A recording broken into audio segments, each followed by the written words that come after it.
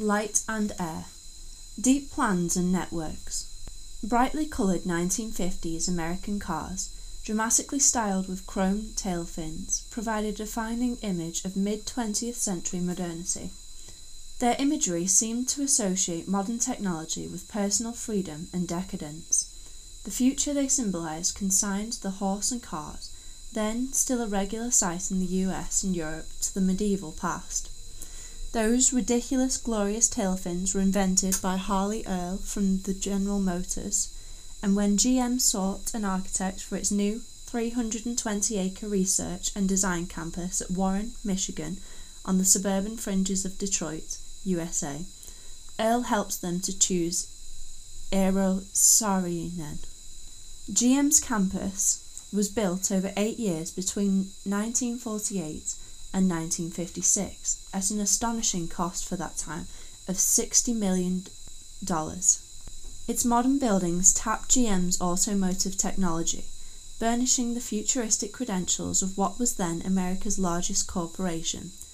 A central lake was completed with artworks by modern sculptors Alexander Calder and Antoine Fesner, no relation to Nicholas. Topped with a 40-metre-tall stainless steel finished water tower, most striking was Saarinen's styling dome, steel-clad like the cars, glinting in the sunlight like it had landed from one of America's newly popular science fiction sci-fi movies.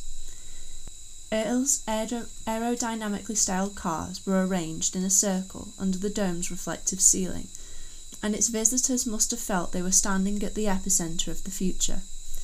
The majority of buildings on GM's campus reflected modernity less sensationally, echoing Miser's IT campus. Most comprised low-lying, pared-down steel-frame boxes set in parkland, clad with curtain walls. Those curtain walls were flatter than Miser's, waterproofed with neoprene strips invented for another of Earl's styling innovations, the wrap-around windscreen. Less immediately noticeable was the novel servicing of the GM buildings. Ceilings, like at the Technical Center Studios in 1953, told the story. Set out on a 5-foot, 2-inch grid, their dimensions coordinated the placement of every element, from partitions and doors to the facade glazing.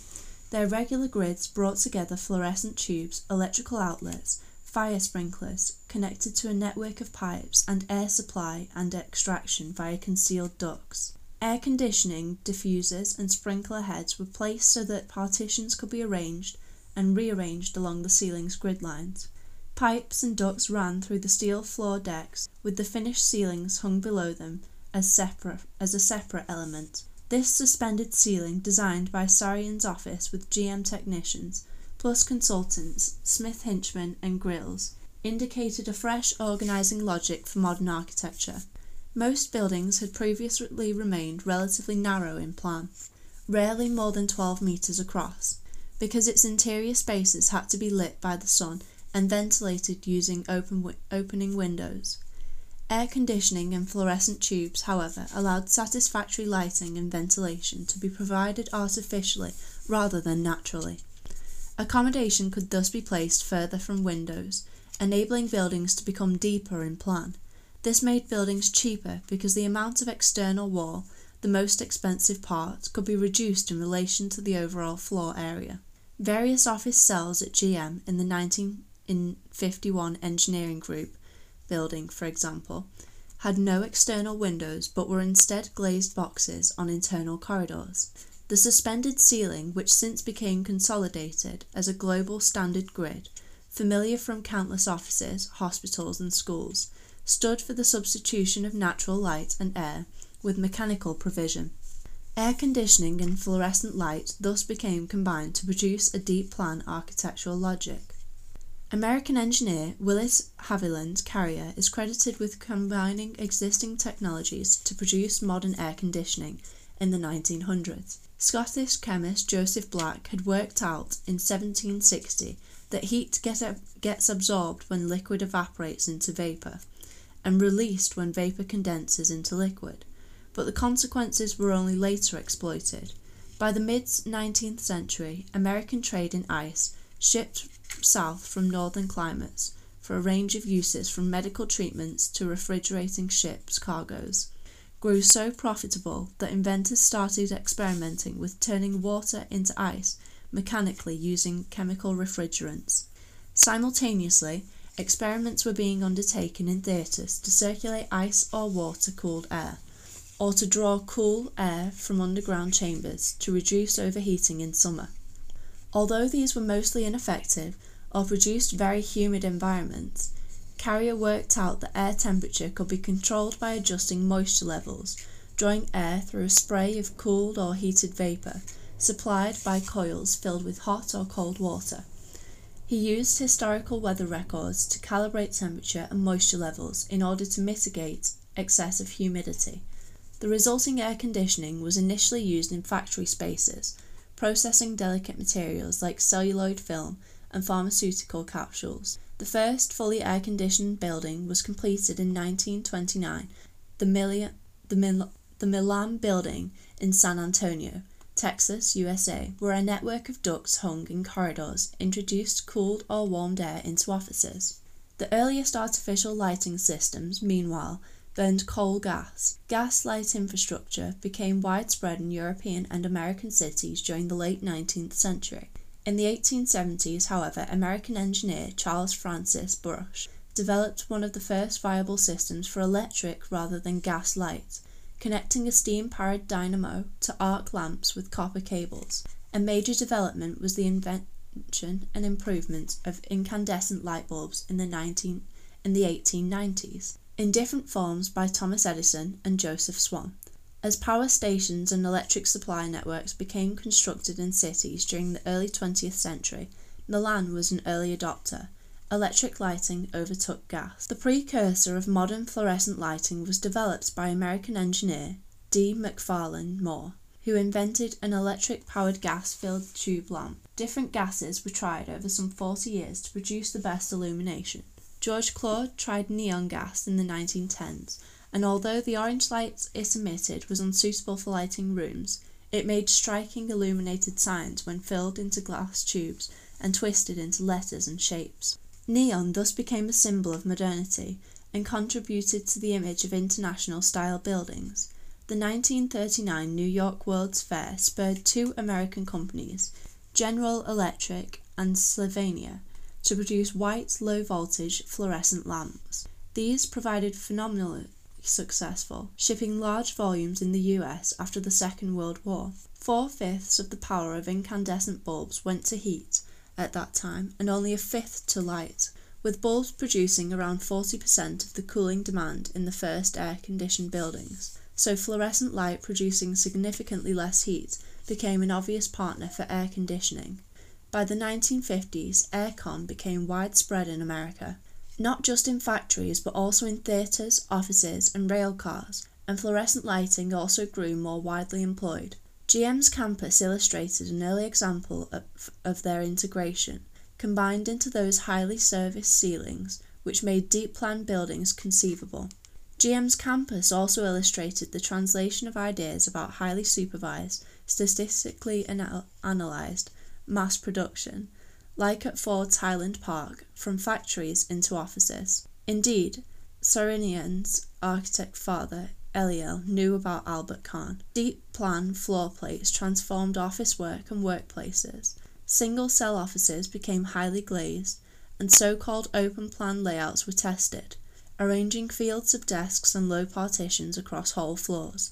These office landscapes allowed workers to be readily overseen, permitting the perpetual reorganization of people and furniture to suit changing management dynamics. GM's campus was one of the first out-of-town office parks, and it illustrated changing post-war relations between home and work.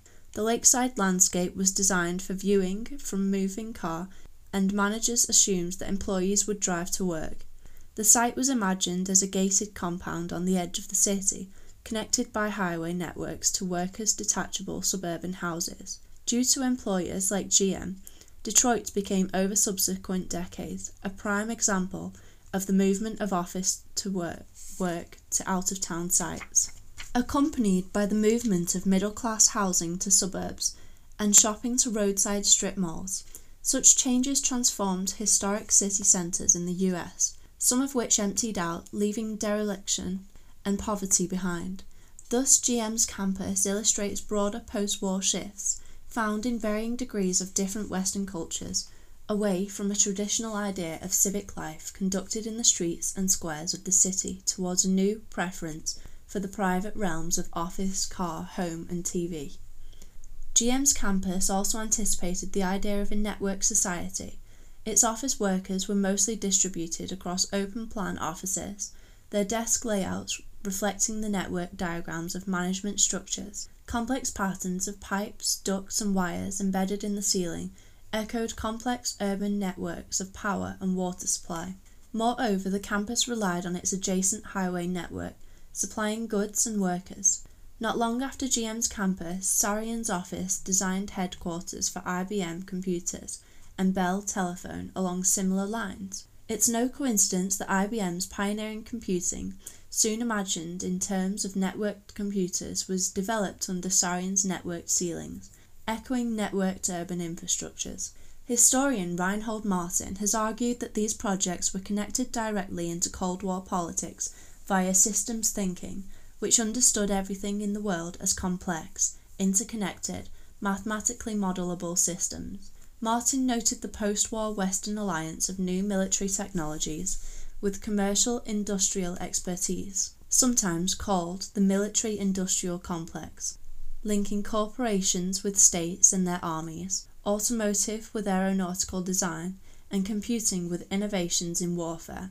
Martin argued that the GM campus, alongside Sharr's headquarters for IBM and Bell, stood for the global power of this military-industrial complex. He illustrated the point by referring to the opening ceremony for the GM campus in 1956, dubbed the Versailles of Technology by Life magazine after the famous French Royal Gardens, attended by GM's executives and their guests including senior US military officers and the President of Indonesia.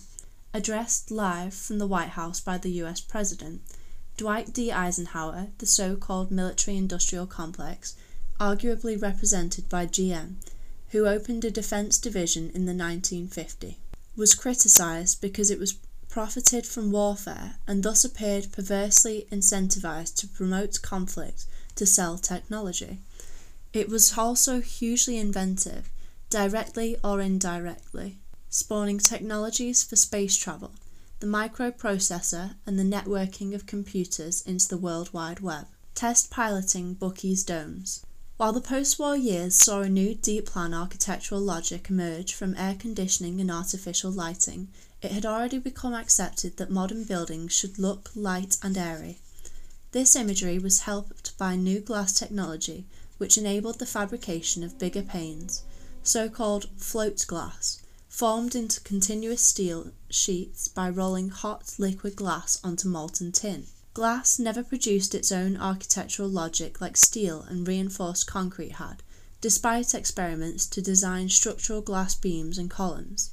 However, float glass did help modern architects, including Mies and Corbusier, to devise an imagery of lightness and airiness, and in those terms became widespread in accounts of modern buildings. This book's fourth superhero of modern architecture was the most celebrated champion of lightness in architecture, inventor, author, and futurologist Richard Buckminster Fuller, 1895 to 1983.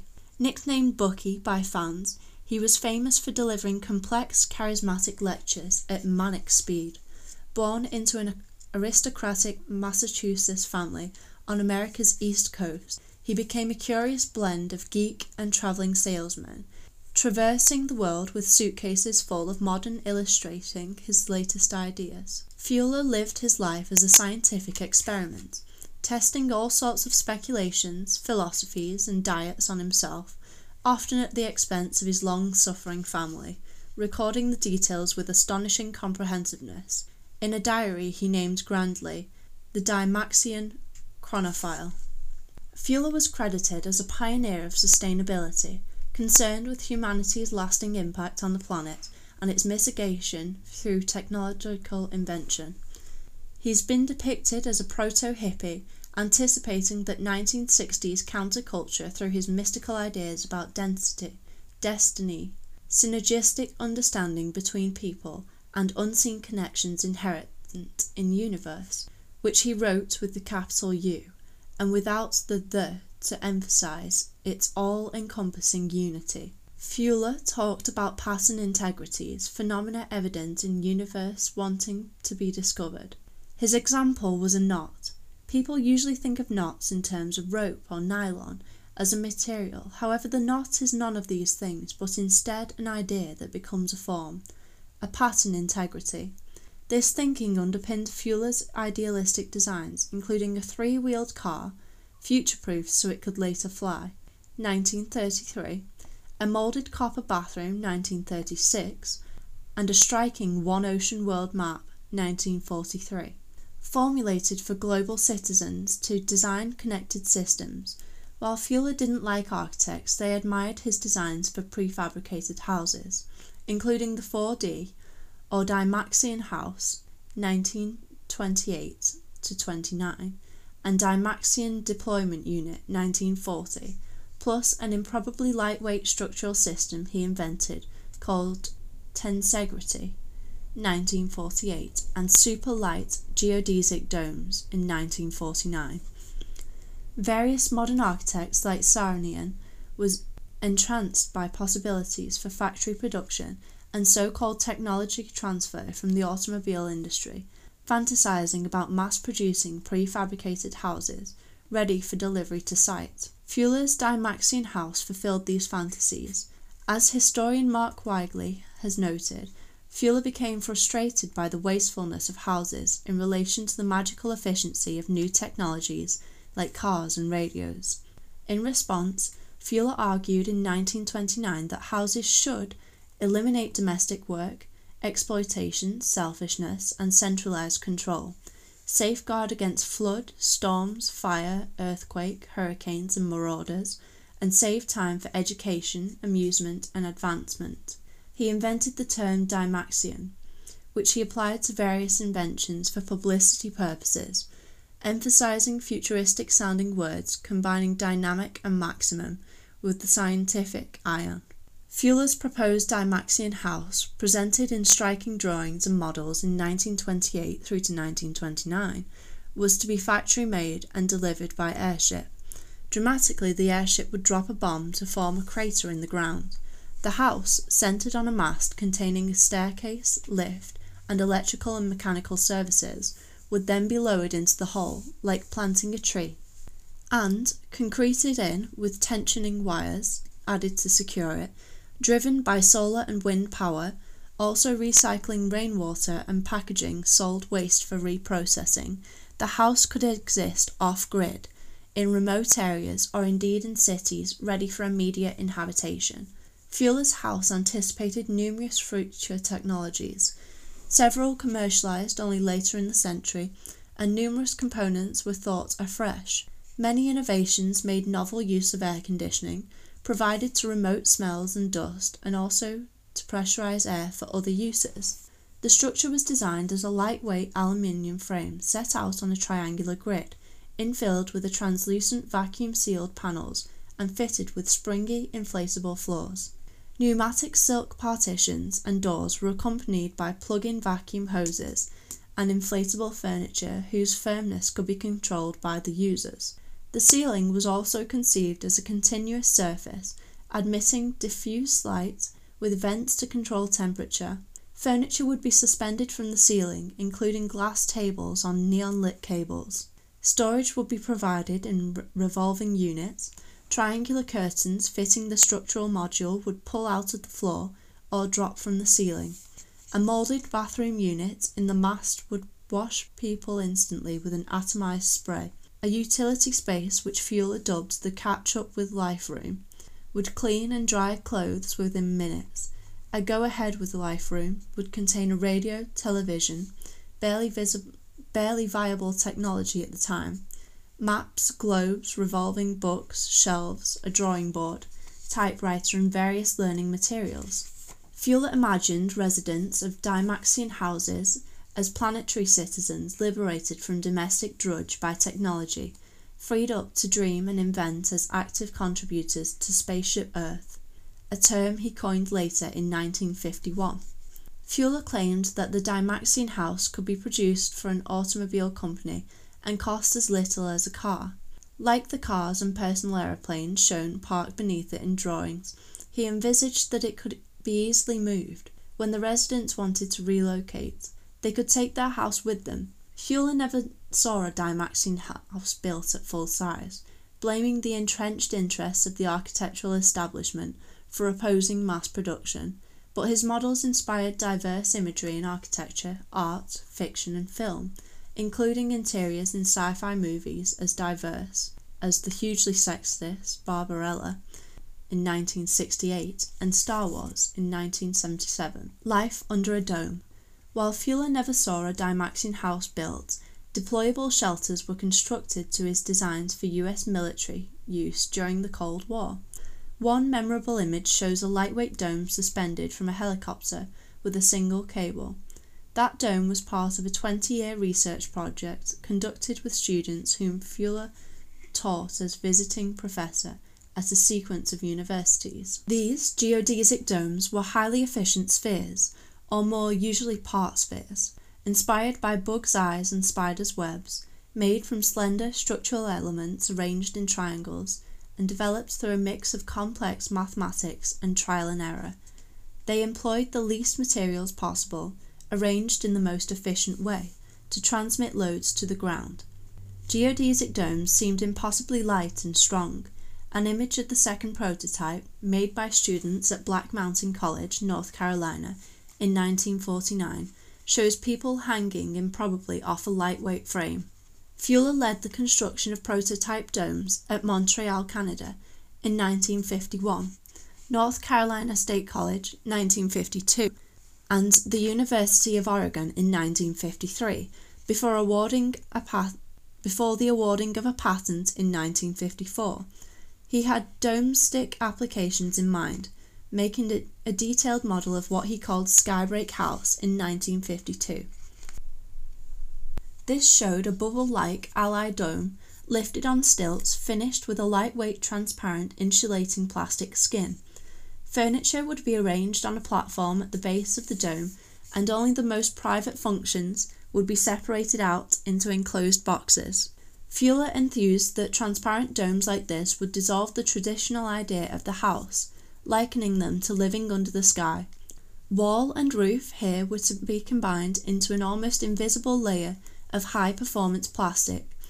While no such plastic was viable at the time, Fuller and his student collaborators tested several innovative materials, including mylar, receiving free samples from DuPont and other corporations. Most of the geodesic domes realized were commissioned by the US military. In 1949, Fuller installed a prototype at the Pentagon, Washington, D.C., headquarters of the US Department of Defense, and for use in conflicts and disaster relief.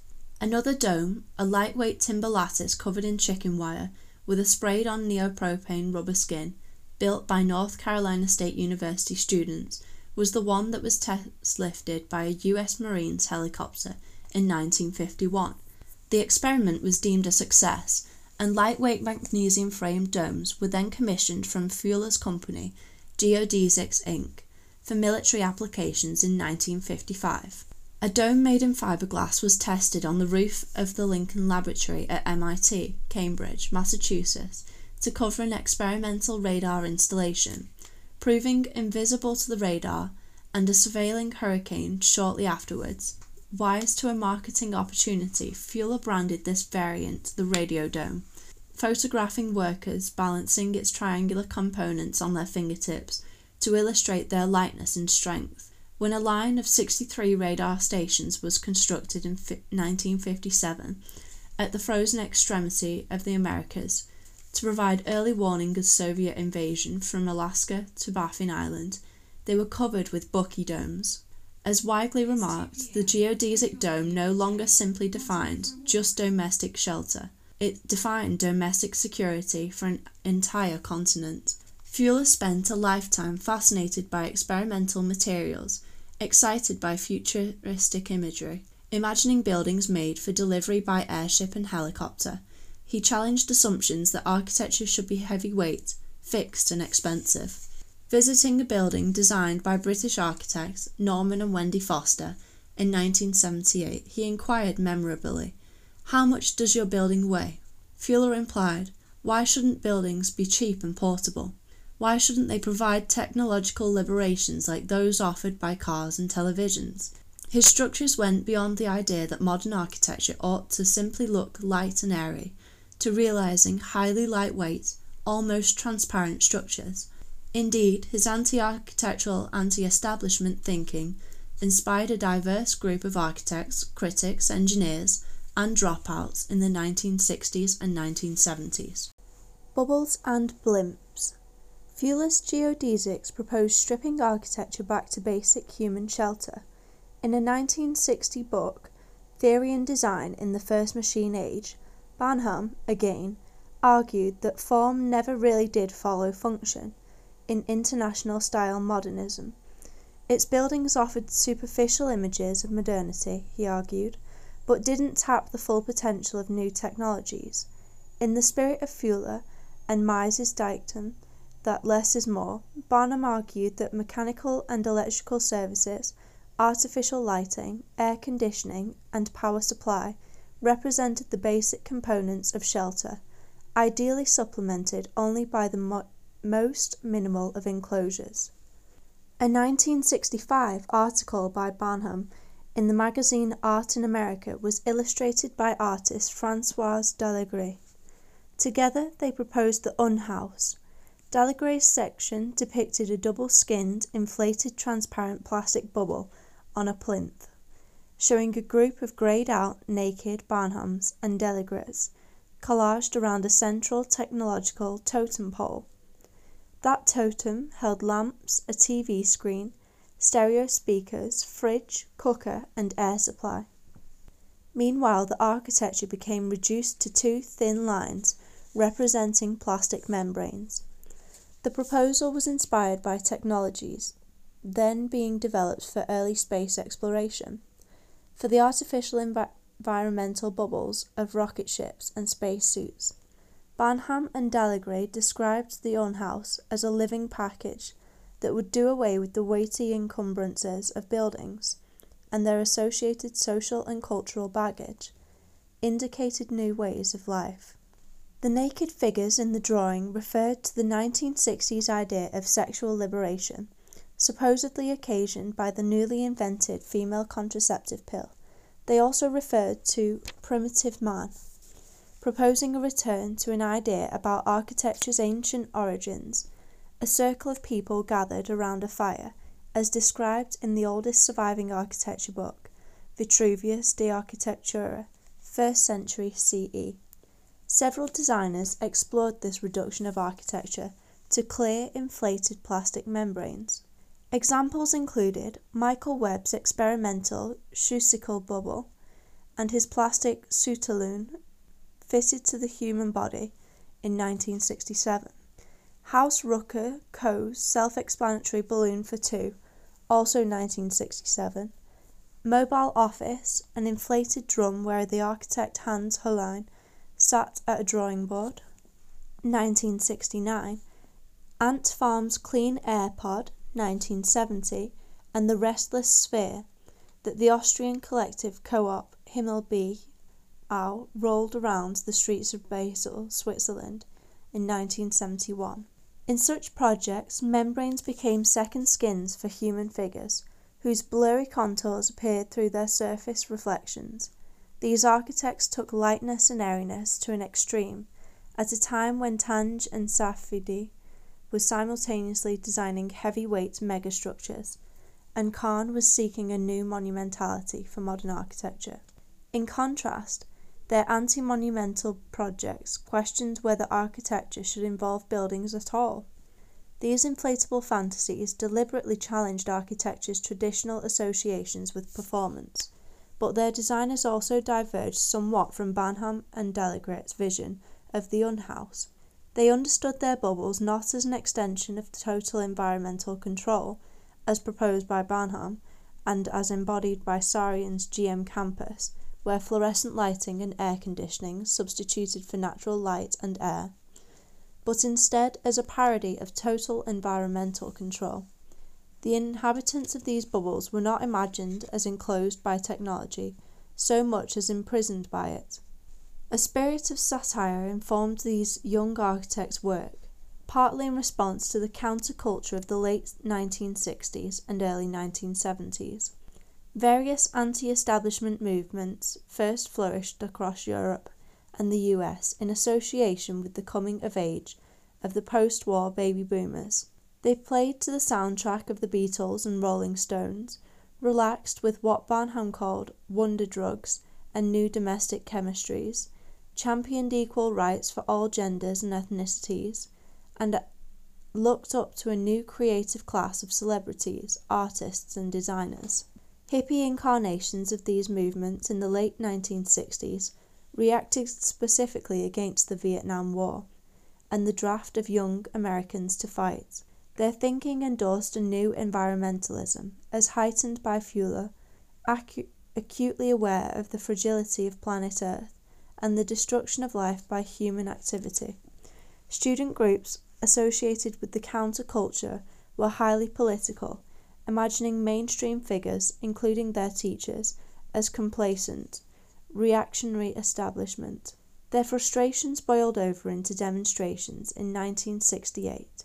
In Paris, New York, Prague, and West Berlin, for example, challenging what they saw as the imperial ambitions of warmongering anti-democratic regimes, championing instead freedom and civil rights. These demonstrations, some violently suppressed, didn't represent a coherent global movement, but they did connect local, national, and international concerns with wider protest and trade union groups. Some radicals decided to drop out of mainstream society, to reject the establishment and money culture, collecting together to live communal subsistence lives. In 1965, 4 art students, styled as Curly, Joe, Lard and Claude, founded a commune in remote southeast Colorado, USA. Self-building geodesic domes out of recycled components like car parts. Another group, Ant Farm, whose chief protagonists were architects Chip Lord and Doug Michaels, began building a so-called nomadic environment in Death Valley, California, with domes and inflatables, working with the writer Stuart Brand. Brand's Whole Earth Catalogue, several editions of which were published between 1968 and 1971, mixed articles about self-sufficiency, ecology, and radical education, with reviews of building products and DIY tips. It provided a how-to guide for alternative living. Steve Jobs, who founded the Homebrew Computer Club in California before founding Apple Computers, later described it as like Google in paperback form, 35 years before Google. Jobs highlighted that, while communes never became mainstream, they incubated ideas about sharing and information economies that later informed the emerging Internet. Mainstream post-war modern architecture gradually became seen as part of the establishment problem. It got associated with top-down comprehensive redevelopment involving the clearance of settled communities. For example, the imposition of housing and office blocks constructed in the West in the 1960s on the lines of Courvoisier's Ville Contemporaine. Driven by local and national authorities, this growing perception was strengthened by author, activist and sociologist Jane Jacobs' 1961 book, Death and Life of Great American Cities. Jacobs studied lively traditional neighborhoods with strong communities and a vibrant street life, including Boston's North End, then slated to be cleared, showing how they figured better in health, crime and education measures than replacement modern neighborhoods. Such perceived failures of modern architecture became symbolized by the demolition of the troubled Pruitt-Igoe housing blocks in St. Louis, Missouri, USA in 1972.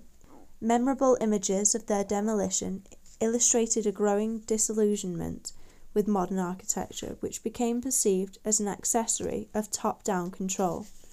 The bubbles of Barnham, Co-op, Himmelbau, Drop City, and others can be understood in this context as a rejection of centralized planning and industrial construction, conceived instead as recovering the supposedly early promise of modern architecture to express straightforwardly new technologies and new social configurations. Rightly or wrongly, the fantastical drawings of the Archigram group became seen as defining images of 1960s counterculture. Archigram began as a group of British students and architects comprising Michael Webb, whose Cushsicle and Sutherland have been mentioned earlier, Warren Chalk, Peter Cook, Dennis Crompton, David Green, and Ron Herron. The name Archigram combined architecture with telegram, then the fastest means of global communication, a kind of text message sent from post offices. They used the same name for an anti-architecture fanzine they published on a shoestring budget, containing memorable images that mashed up clip-outs from advertising and film posters, with sci-fi comic imagery and straight-laced technical drawing. Historian Simon Sadler had shown how these drawings blended humour with seriousness, experimental fantasies with plausible technological predictions, techno-gadgetry with ideas about disposableness, and 1960s radical politics with the macho-deferring do of boys' comics. Herron's drawing for Walking City in 1964 proposed giant insect-inspired megastructures on 8 legs, alternative communities made of prefabricated modules that could stride across the landscape.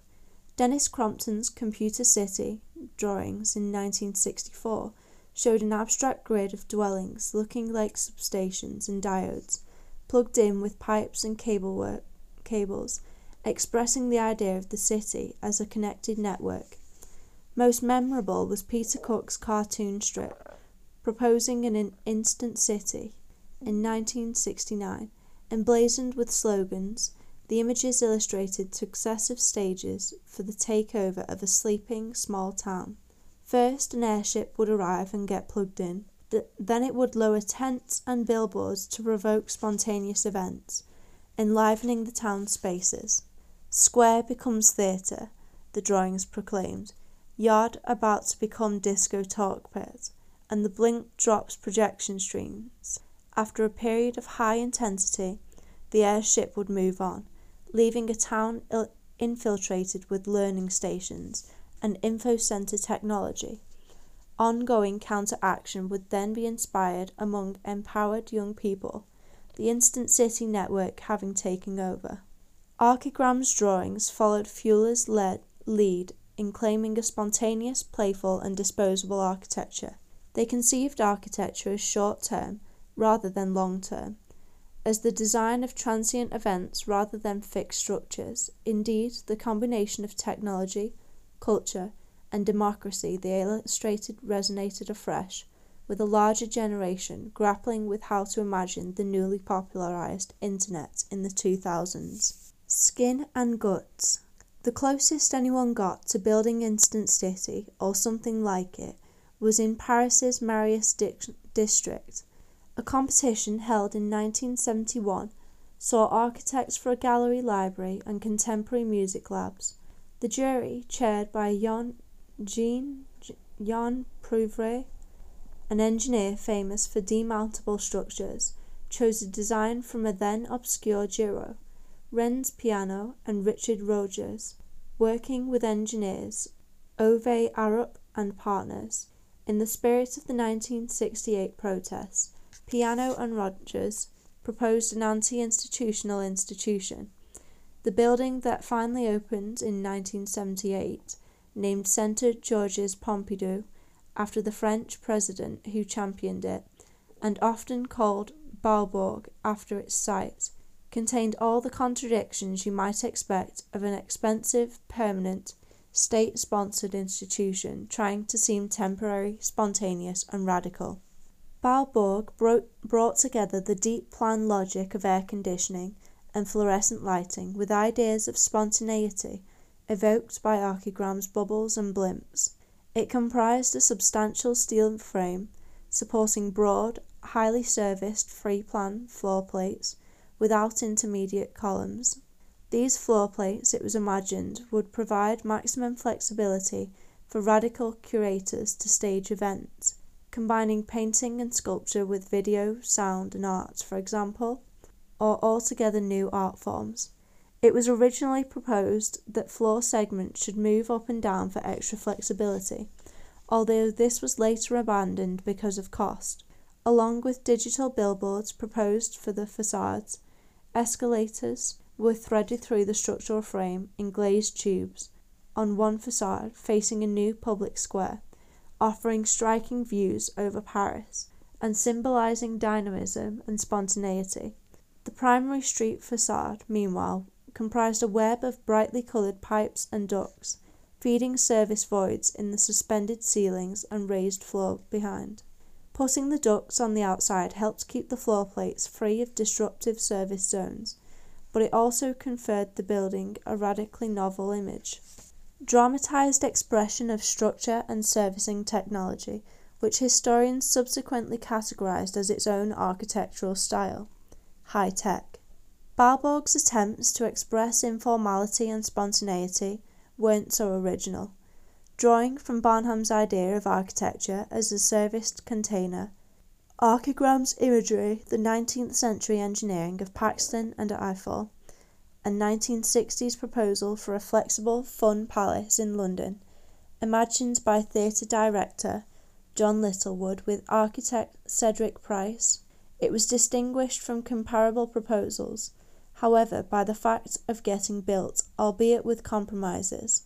The escalator tubes later became privatised, incorporated into the paid-for gallery experience, rather than free to the public, and curators later built permanent rooms on certain floor plates to save the cost of refitting them for every exhibition.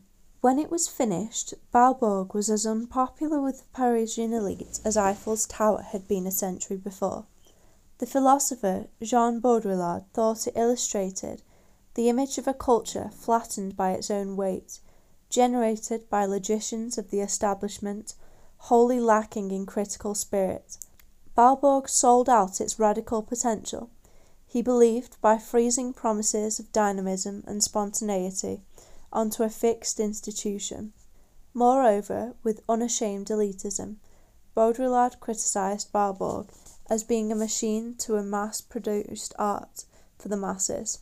He abhorred how its imagery, expressing the guts of its building surfaces, honoured mass production more than it honoured the cultures of artistic craft. To Baudrillard, Balborg rejected the idea of artistic endeavour as the pinnacle of human thought and civilization, which, he thought, a cultural building should celebrate, standing instead for a banal industrial modernity. Before partnering with Piano, Richard Rogers and Sue Rogers had worked with fellow British architects Norman and Wendy Foster. The Fosters, practising as Foster Associates, completed another art gallery, the Sainsbury's Centre, at the University of East Anglia, Norwich in UK. At first glance, it looked like the no-nonsense steel roadside sheds familiar across America or Europe. The ugly, ordinary roadside buildings had been celebrated in Robert Venturi's, Denise Scott Brown, and Stephen Eisner's 1971 book Learning from Las Vegas, but the Sainsbury's Centre became a refined, exaggerated version of these everyday sheds, sited on a rise in the landscape like an ancient temple. It had a so-called space frame structure, inspired by Fuello's geodesics, made of slender steel tubes formed into interlocking triangles, concealed in wide double skins. These double skins contained substantial spaces for structure, services and maintenance gantries, and even secondary rooms like WCs and storerooms. Between the two double skins was a vast room for exhibitions without any intermediate columns. 30 metres wide, 7.5 metres high and 130 metres long. 2 mezzanine levels for the university's fine artists, plus a basement for delivery, workshop and conservation areas, freed up this single volume to contain only mobile screens and vitrines for artworks. The double skins were lined inside and out with a mixture of bespoke engineered panels, ribbed aluminium covered, louvred and glazed, sealed with neoprene gaskets to produce a sleek surface. In theory, those panels, each fixed with only 6 bolts, could be reconfigured to suit changes in interior layout.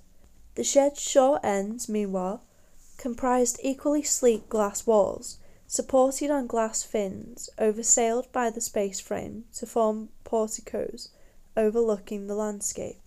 Baalborg and the Sainsbury's Centre were both conceived as highly serviced containers of art, but their architectural imagery diverged. The first expressed the guts of its structure and servicing, beams, pipes, ducts and lifts, while the second concealed the same servicing inside a sleek double skin, revealing it only in tantalizing glimpses through glazed panels. Both sought an imagery of light and air. Both highlighted the complex structure and servicing required to build sports hall-like spaces for art. Both traded on the rhetoric of flexibility and spontaneity. However, as illustrated by the permanent rooms retrofitted to Baalborg's floor plates and reconfigurable panels at the Sainsbury's Centre that were never reconfigured, both also overstated their flexibility. These high-tech buildings were set apart from Saarion's GM campus and Fuller's geodesics by their visual exaggeration of their technological credentials, illustrated by technicolor ducts and a double skin containing significantly more space than strictly necessary. Previous modern buildings I've discussed in this book question the merits of architectural decoration, understood by their architects as arbitrary, unnecessary and morally wrong, but Baalborg's and the Sainsbury's Centre, by contrast, renewed concern for amplified imagery. They moved beyond ideas about deriving plan form, for example, and the placement of windows straightforwardly from functional necessities. They didn't only express technology, they fetishized it, as critics said at the time. Baalborg's web of ducts became a kind of ornamentation, as did the sleek surfaces of the Sainsbury's Centre, artfully caricaturing ordinary roadside sheds, and expressively reinventing typical components. Both buildings took the expression of technology beyond, say, E1027 or Seagram, and beyond the rhetoric of functional logic. Previous modern buildings emphasized technology visually, while Baalborg and Sainsbury artfully exaggerated it, engaging in technologically inspired embellishment. This distinction is subtle but important. It shows how Baalborg and Sainsbury extended the functional ethos of modern design, but also went beyond it. Arguably, these buildings rejected Ruskin's insistence on truth to materials by accentuating functional necessities for visual effect, flouting Lew's insistence that ornament is a crime, and May's dictum that less is more. These buildings' complex imagery reflected the growing complexities of the time.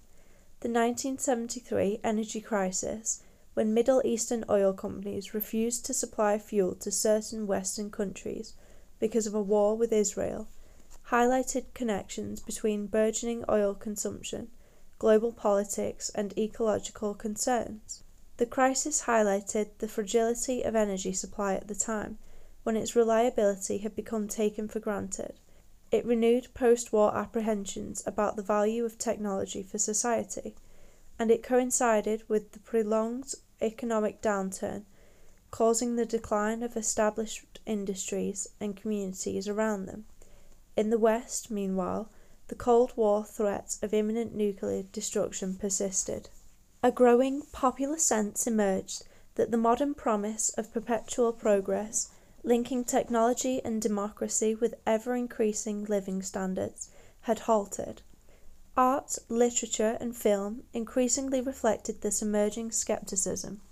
Meanwhile, prominent philosophers and cultural theorists challenged the fundamental basis of scientific and technological thinking. They illustrated how the supposedly objective realities and absolute truths of science and technology conveniently reflected the values of a prosperous white Western male elite. Feminism, civil rights, ecological activism, and studies of global power, post-colonialism, highlighted links between global finance, political authority, and the priorities of industry and military technologies, questioning the motivations of the powerful global technocratic establishment. It's now widely assumed that modernity came to an end in the 1980s and 1990s because of this growing loss of faith in ideas of progress and technology, highlighting the increasingly complicated problems of so-called developed societies. These complexities can be seen reflected in the subtle, if fundamental, shift from modern architectures which express technology to those like Balborg and Sainsbury, which heightened it. Balborg and Sainsbury were transitional. They remained statements of faith in the social promise of technology. But as philosopher Walter Benjamin reflected, every age dreams its successor, and their high-tech imagery also anticipated the so-called postmodern architecture of the 1980s, which rejected modern moralizing about honest architectural expression, and re-embraced heightened imagery.